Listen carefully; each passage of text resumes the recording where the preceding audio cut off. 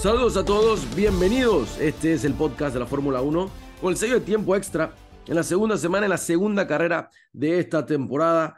En este mes de marzo se corrió en Jeddah y Checo Pérez fue el número 1 en este circuito urbano, el rey de la calle, le dicen a Checo. El rey de la calle. Julio Méndez, ¿cómo estás? Bien, bien, contento de poder grabar el resumen semanal o los comentarios que tendremos acerca de la carrera en Jeddah. Voy a sacarme la espina de una vez. Ferrari prometió, pero quedó en nada. Quedó en nada. Detrás de Hamilton y Russell. Y parecía que podían quedar más adelante, pero ese último cambio de llantas como que no nos benefició. Sabemos el safety car, Leclerc que se ha pasado a Hamilton en carrera con la soft, pero no se le dio a Ferrari, sí se le dio a Red Bull, que vamos temprano, apenas 2 carreras, pero parece que tiene esa suerte que la gente le decía a Hamilton, bueno, que el tipo tiene suerte. De los únicos pilotos de adelante que no había entrado a pits cuando entró el safety car, del que venía remontando, Verstappen tenía que entrar a pits a Cata y, bueno, empezar la remontada de vuelta. Pero como el safety car de nuestro amigo Stroll, que siempre es protagonista de alguna forma, Me llamó la atención esta se semana. salvó, ¿no? Sí, La verdad que me llamó la atención esta semana, Julio, cuando, o sea, antes de lo que ocurre 5 horas después de la carrera, que tuvimos el mismo tema, o sea, literalmente los mismos penaltis de Alonso de Ocon de hace una semana, y le dimos palo a Ocon como un bulto, y de repente los mismos con Alonso, y yo, mi narrativa... bueno, Alonso. ¿Cómo? Hay que ser justo. Sí, o sea, en la misma, pues, al final, digo, las cosas las hacen distinto y viene la apelación y todo cambió. Pero yo dije, esto man es increíble, semana consecutiva con la misma, o sea, misma penalidad, mala posición en el equipo. Decíamos, para un piloto eso es como que inexcusable, y le pasa a Fernando Alonso el día de ayer, o sea, increíble. Sí, sí, le pasa y le pasó diferente, porque Ocon se pasó hacia adelante y Alonso se pasó para hacia el lado izquierdo. O sea, si tú estás montado en el carro, tu lado izquierdo, y esa penalidad estaba clarita y no había nada que hablar. O sea, para algo están las liniecitas esas, ¿no? No es algo loco, parqué más o menos ahí, me parqué medio mal, con 5 segundos. En el mismo punto, y bueno, al final obviamente le revierten esa penalidad, mantiene su tercera posición, o sea que nada fue por gusto, y son 100 podios ya para el Fernando Alonso. Back to back podio de primera vez desde 2013. Wow. Y él fue muy crítico. Eso tiene mucho que ver con que no tenía un carro meter podios consecutivos. Este año, Alpine pareciera ser the best of the rest. Estaba fuera. Porque creo que Red Bull, vaya, está varios pasos por delante. Aston Martin. Bueno, yo estoy hablando de Red Bull, porque, o sea, best of the rest, Aston Martin. Sí, es que dijiste Alpine. No, Aston Martin. Es que estaba en la... Ya. Sí, algo pasa. No, best of the rest es el segundo lugar. Son 2 carreras. Lo que vemos en 2 carreras que best of the rest, y para poner la cosa interesante, bueno, que salgan por allá atrás y que tengan que remontar y desgastar llantas. No, y que Alonso llega, yo creo que Verstappen iba a llegar al quinto lugar, pero bueno, lo ayudó tenemos un campeonato de empate, ¿no? Bueno, se fue al final Verstappen el fast stop en la última vuelta. Y lo hizo con eso, y en verdad esa es la sangre fría del competidor, nada de sentimentalismo, nadie está pensando en eso, bueno, yo sí, boom, y se lo llevó. Y no órdenes de la ventaja de Checo. Checo dominó toda la carrera de principio a fin, la verdad que hay que hablar lo bien que le fue al mexicano. No tuvo ningún sobresalto. Ese overtake al principio de Alonso se durmió, como a veces le pasa y tú lo criticas fuertemente. Se duerme en las partidas del mexicano, es algo que recurrentemente le pasa. No se complicó, no se estresó, no se alborotó. La carrera es larga, siempre decimos, hay pilotos que se arrebatan de una vez, quiero pasar una vez. Se tomó su tiempo, se estabilizó en la carrera, sabiendo que tiene un carro superior, lo pasó, y de ahí en más fue líder absoluto y total de la carrera. Le sacó 7 segundos a Verstappen. No hubo ningún tipo de... y bueno, al final, pues Verstappen sacó esa sangre fría. Y ojo, Zacata, El fast lap lo había puesto Pérez y después ¡pap! Se lo quitó Verstappen. Que Sí, eso todo en buena lid, eso todo en buena lid. Eso ahí, aquí no ha sí. pasado nada, estamos en la segunda carrera, tú eres libre de hacer lo que quieras, No, y prudente. aparte, es parte, o sea, es parte de la competitividad de cada uno. O sea, yo no voy a criticarle a Max Verstappen porque, No, ay, eso no tiene dueño, eso no es de Checo y eso no es de nadie, eso es una lo ventaja hubiese de hecho carrera. Leclerc, lo hubiese hecho Hamilton, lo hubiese hecho Russell o Alonso, también Total. está bien, Es porque una claro, ventaja de carrera que tienes que saber aprovechar y esa mentalidad de campeón, de killer de Max, está al margen de, ay, ¿a quién le lleva? Ey, si está, yo voy a buscarlo y lo voy a buscar porque él puede. es que ni lo dice, él sabe, o sea, yo creo que eso es nato, ¿no? Y al final, eso no es casualidad, amigo del podcast de Tiempo Extra F1 Tiempo Extra Time, 25 años, 26, bueno, 26 años, pero la 26 franquicia Tiempo Extra. arranca en breve y son El 2 años. 1 de abril arranca los 26 años de Tiempo Sí. Extra. Y estamos en el segundo año del podcast de la Fórmula Uno. Estamos en el segundo año, Zacata, próximos a ser parte del 10% de la existencia de Tiempo Extra. Cuando dejamos 3 años de podcast, va a ser 10% del Así tiempo. mismo es, así mismo es. Dentro de... Hay que trabajar en el de la NFL. Aquí se lo dejamos a los amigos para que escuchen que Sí, eso sí. viene con calma. Tú decías Eh, algo ahorita con el tema de Alpine. Alpine está atrás de, o sea, que sé que no fue directamente, pero yo sí me quedo ese análisis de carrera que Alpine está atrás por poco de Ferrari. O sea, Ferrari está en el bunch ese, pero cuarto, quinto, o sea, Ferrari, porque segundo es Aston Martin, tercero está Mercedes. ahí está la pelea. ¿Quién es el tercero? Ahora mismo la pelea es quién es el tercero. Mercedes, Ferrari. ¿Quieres meter al pin? Lo podemos meter. Está cerca, yo no estoy diciendo que, o sea, yo no estoy diciendo que va a pelearle, pero está ahí, o sea, Lo que sí no está en David Zacata, la mentira, no es mentira nada, ya es una confirmación de McLaren. Me engañaron en la práctica técnica y bajó los dos top 10, vámonos con Landonowski, hombre, ahí voy a meter un par de puntos en el fantasy.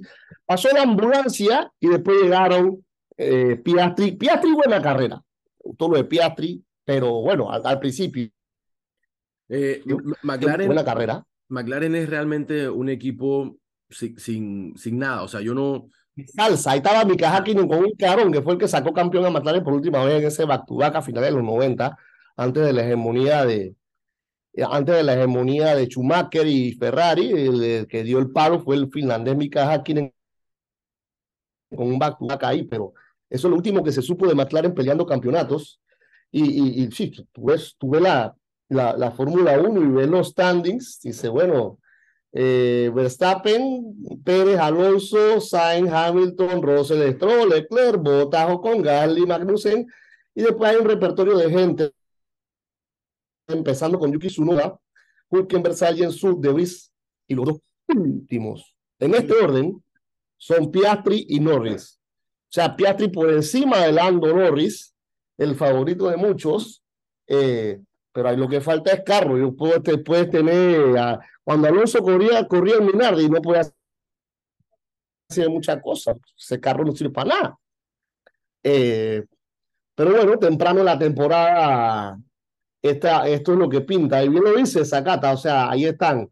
Mira, el midfield, que no es midfield, el best of the rest, está bien enredado. Alonso, Sainz, Hamilton, Russell, o sea, que ellos están, imagínate, Leclerc tiene seis miserables puntos.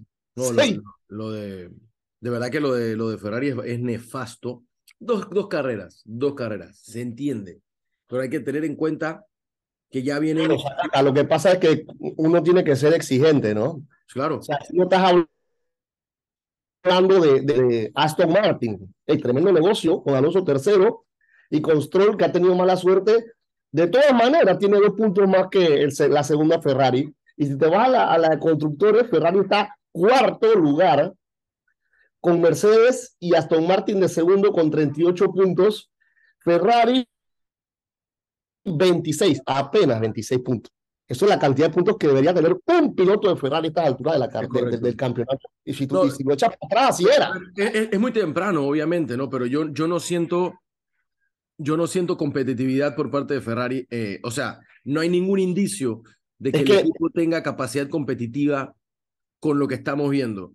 Y yo creo que el carro en carrera le está haciendo falta, porque Leclerc se te mete segundo en la clasificación, porque Leclerc es un piloto rápido. O sea, Leclerc, el otro que está, ¿qué pasa con Carlos Sainz? Ya no me puede venir con esa excusita de que hay el carro, y entonces lo que pasa es que me estoy acostumbrando, ya son 3 años, Carlitos, ya no puede estar haciendo esa excusa, y o sea, me quedó a deber esa primera parte de la carrera era para que él pudiera pasarse a, estaba peleando ahí con Ocon. Ellos, las Ferrari estaban peleando con Ocon y de repente Ocon desapareció y después quedó por allá metido en la esquina y ahí fue donde fue el safety car, porque las dos Ferrari luego del pit stop salieron adelante de Ocon. Bueno, le cogió la posición bien, y las pit stop muy bien, ¿ah? O sea, 2.2 segundos y 2.7 segundos. Eso ahí no hay caso, no es pit, ya no le podemos echar la culpa a Binotto, ni que el otro man no amarró bien la llanta, o se le soltó, se cayó, se lo olvidó, no. El pit bien, pero el carro como que pareciera esto, o sea, debe mejorar, pero ya Leclerc cambió motor, imagínate, 2 carreras, una carrera ya cambiaste motor. Una carrera y compromete tanto lo que viene a continuación, imagínate, o sea, ya sufrió penalidad y eso te comienza a marcar muy temprano. Creo que también pone a hablar de Ferrari como tal, no solamente de sus pilotos. Y algo, yo estaba viendo la conferencia post carrera de Checo y él, yo no sé si lo hace porque él es así, bueno, no quiero tampoco aquí venir a venerar al señor, o porque realmente existe esa confianza en tu staff a un nivel tan óptimo que él se dedicó a simplemente agradecer a su equipo. O sea, aquí todo el mundo trabaja, aquí todo el mundo, mira, dice, yo me siento tan orgulloso de estar en Red Bull porque aquí todo el mundo siente que su trabajo, o sea, es recompensado con resultados. O sea, una lírica que yo que te man está buscando que ya lo llame, o sea, y lo renueven, porque en verdad es el team player, es el company man, Checo Pérez, pero A diferencia de yo la estoy versión. feliz en Red Bull. Y yo, pero como no vas a estar feliz, hermano, o sea, se cae de su peso que estés feliz. Y lo decía el tipo de la transmisión, se me escapa el nombre. Ayer él decía, esto solamente cotiza más a Checo, sea con Red Claro, Bull o con otra escudería, porque estás en una temporada, joven temporada, donde un piloto de la edad de Alonso está siendo protagonista, algo que es poco común en la Fórmula 1. O sea, tú sabes que yo esos creo que primeros 5 puestos están reservados para los pelados y ya no es tanto así. sí, pero esa es la nueva, o sea, la nueva ola, la nueva, ¿cómo lo podemos mencionar? Como que la nueva versión del deportista moderno. Se acabaron los tiempos que a los 35 había que ir para adelante, sacata. Se acabaron los tiempos. Si tú eres una persona disciplinada, hey, y eres como un Alonso, eres como un Tom Brady, eres como un LeBron James, eres como un Novak Djokovic, Rafael Nadal, o sea, seguimos con Kobe Bryant, o sea, gente que trasciende la edad. Mira, por ejemplo, hicieron un ejemplo de John Elway. John Elway estaba acabado a los 37 años, no iba para ningún lado, eso no servía más nada. Cuando ganó el Super Bowl Elway, 37 y 38 años. Como que entonces el deportista ya dice, de acá, yo tengo una ventana de oportunidad en mi carrera para hacer dinero y si yo soy una persona con la mentalidad de un Alonso o con la mentalidad de un Kimi Raikkonen, recientemente en Fórmula 1, hasta el mismo Lewis Hamilton, que ya Lewis Hamilton en otro lado, bueno, ya el tipo estaba veterano. El mismo Schumacher regresó veterano y bueno, pues ayudó a Mercedes a crecer y a ser parte de lo que es hoy.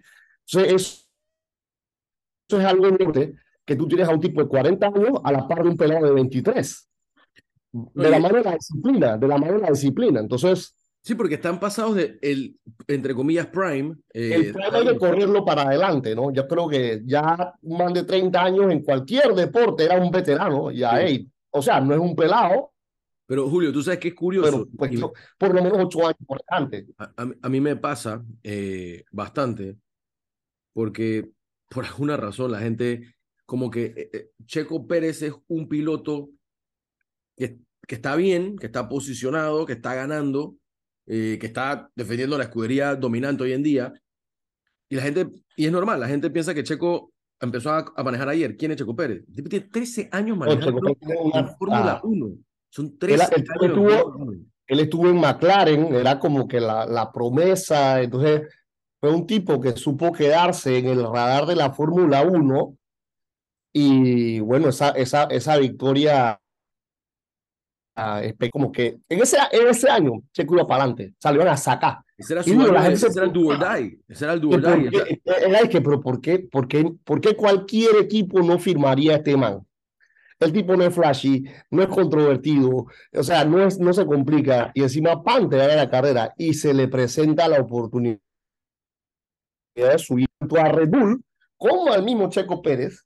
¿Por qué? Porque Red Bull tenía este tema con Ricciardo y eso lo sabemos, lo que seguimos la Fórmula 1, que Ricciardo y Verstappen los dos querían ser el uno. Entonces tú en estos equipos, tú necesitas tener un uno y un dos, o por lo menos un uno hay uno que es mejor, o sea, un tipo experimentado, que no es flashy, no es polémico. No hemos visto polémica de Checo, simplemente a veces La tira Juma de algún Mónaco. comentario y un tipo que te gane carrera. La Es el Juma de único. Mónaco nada más. Sí, sí. Bueno, la Juma de Mónaco, eso es extracurricular. Todo el mundo se huma, sacata. Eso es lo que pasa es que no andan con la camarita por ahí. O sea, es lo que llegó, o sea, no, en carrera el tipo hace su trabajo y después tiene todo su derecho de meterse en su fiesta si le da la gana. Claro, claro. Ya si quiere jugarlo porque se humó o no se humó, bueno, a mí me da igual. Si el tipo Pero, rinde, pero es que la realidad es que y es extraño porque suena raro. Checo tiene más tiempo en la Fórmula 1 que Max. Lo que pasa es que Max sí, sí, inmediatamente fue ganador. O sea, claro. Y su Max Verstappen tiene buen rato también ya. Él debutó con Carlos Sainz en su momento, ambos sí, en ruso. no estoy diciendo que el tipo es un aparecido tampoco, No, para pero nada.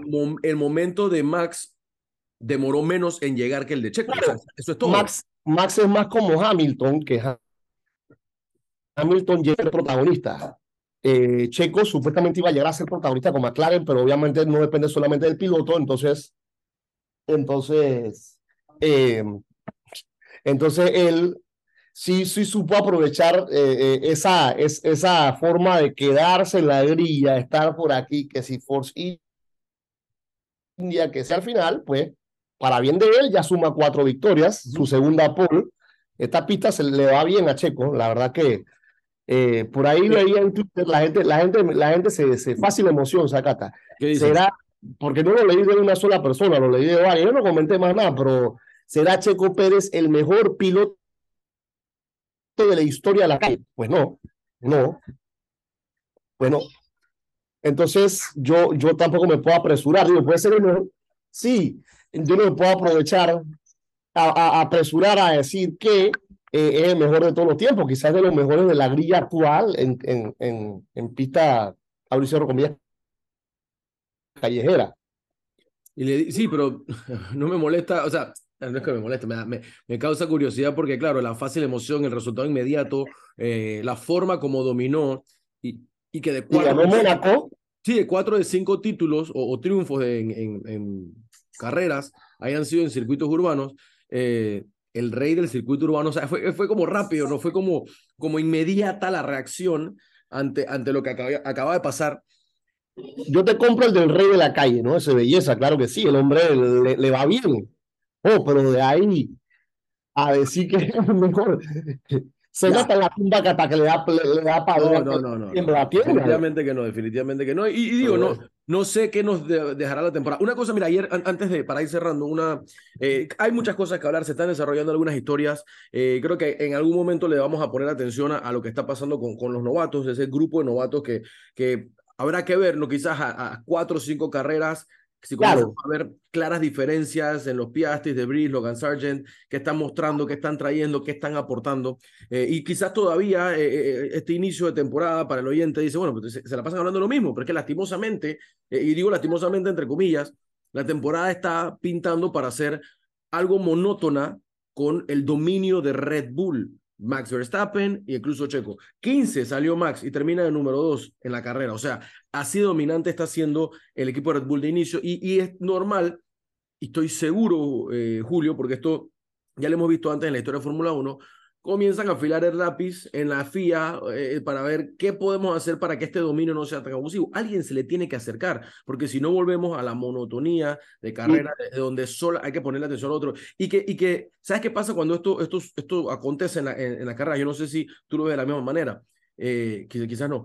o sea, comienza a perder ese valor no tangible de lo que es ganar, porque lo hacen ver muy fácil. Fácil. El Red Bull gana con una facilidad que tú dices, pero esto, ¿cuál es el gran reto aquí? Si mira cómo dominan estos manes.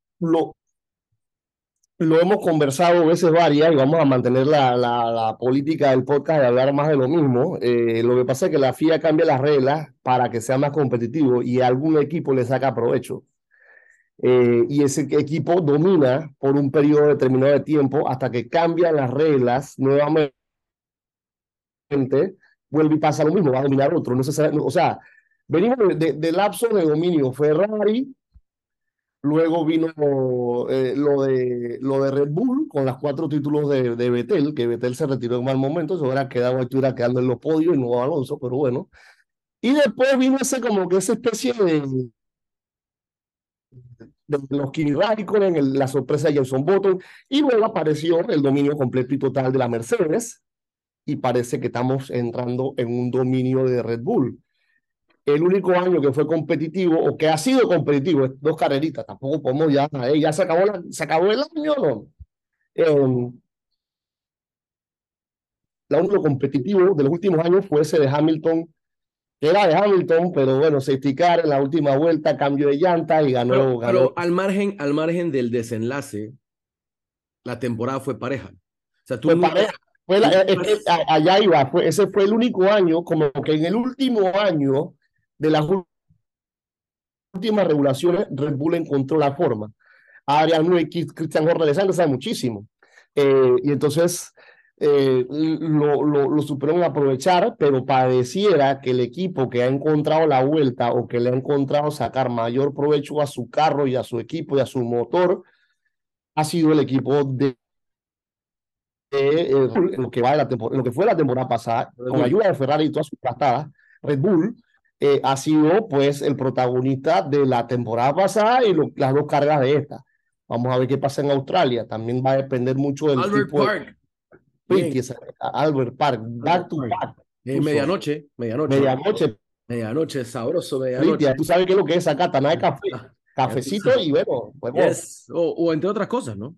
No solo el café. Como un café, te meto una pinta, yo sugiero, yo capaz que me meto una siesta, se va todo el mundo a dormir, pongo mi alarma, por si acaso me duermo yo, y no garantizo nada. Está bien, armamos algo, Julio, el famoso convivio que nunca se ha intento. dado.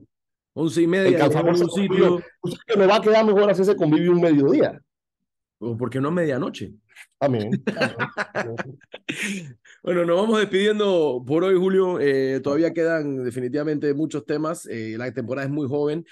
Muchas cosas que nos van a dar dando pie a análisis. Una temporada donde en 2 carreras nombres como Yuki Tsunoda, como Valtteri Bottas, como Juan Yusu. Yo sé que tú eres el amo, dueño y señor de la edición. Dígamelo. Ah, es Yuki Tsunoda. Alarido. Y Yuki Tsunoda. De la nada.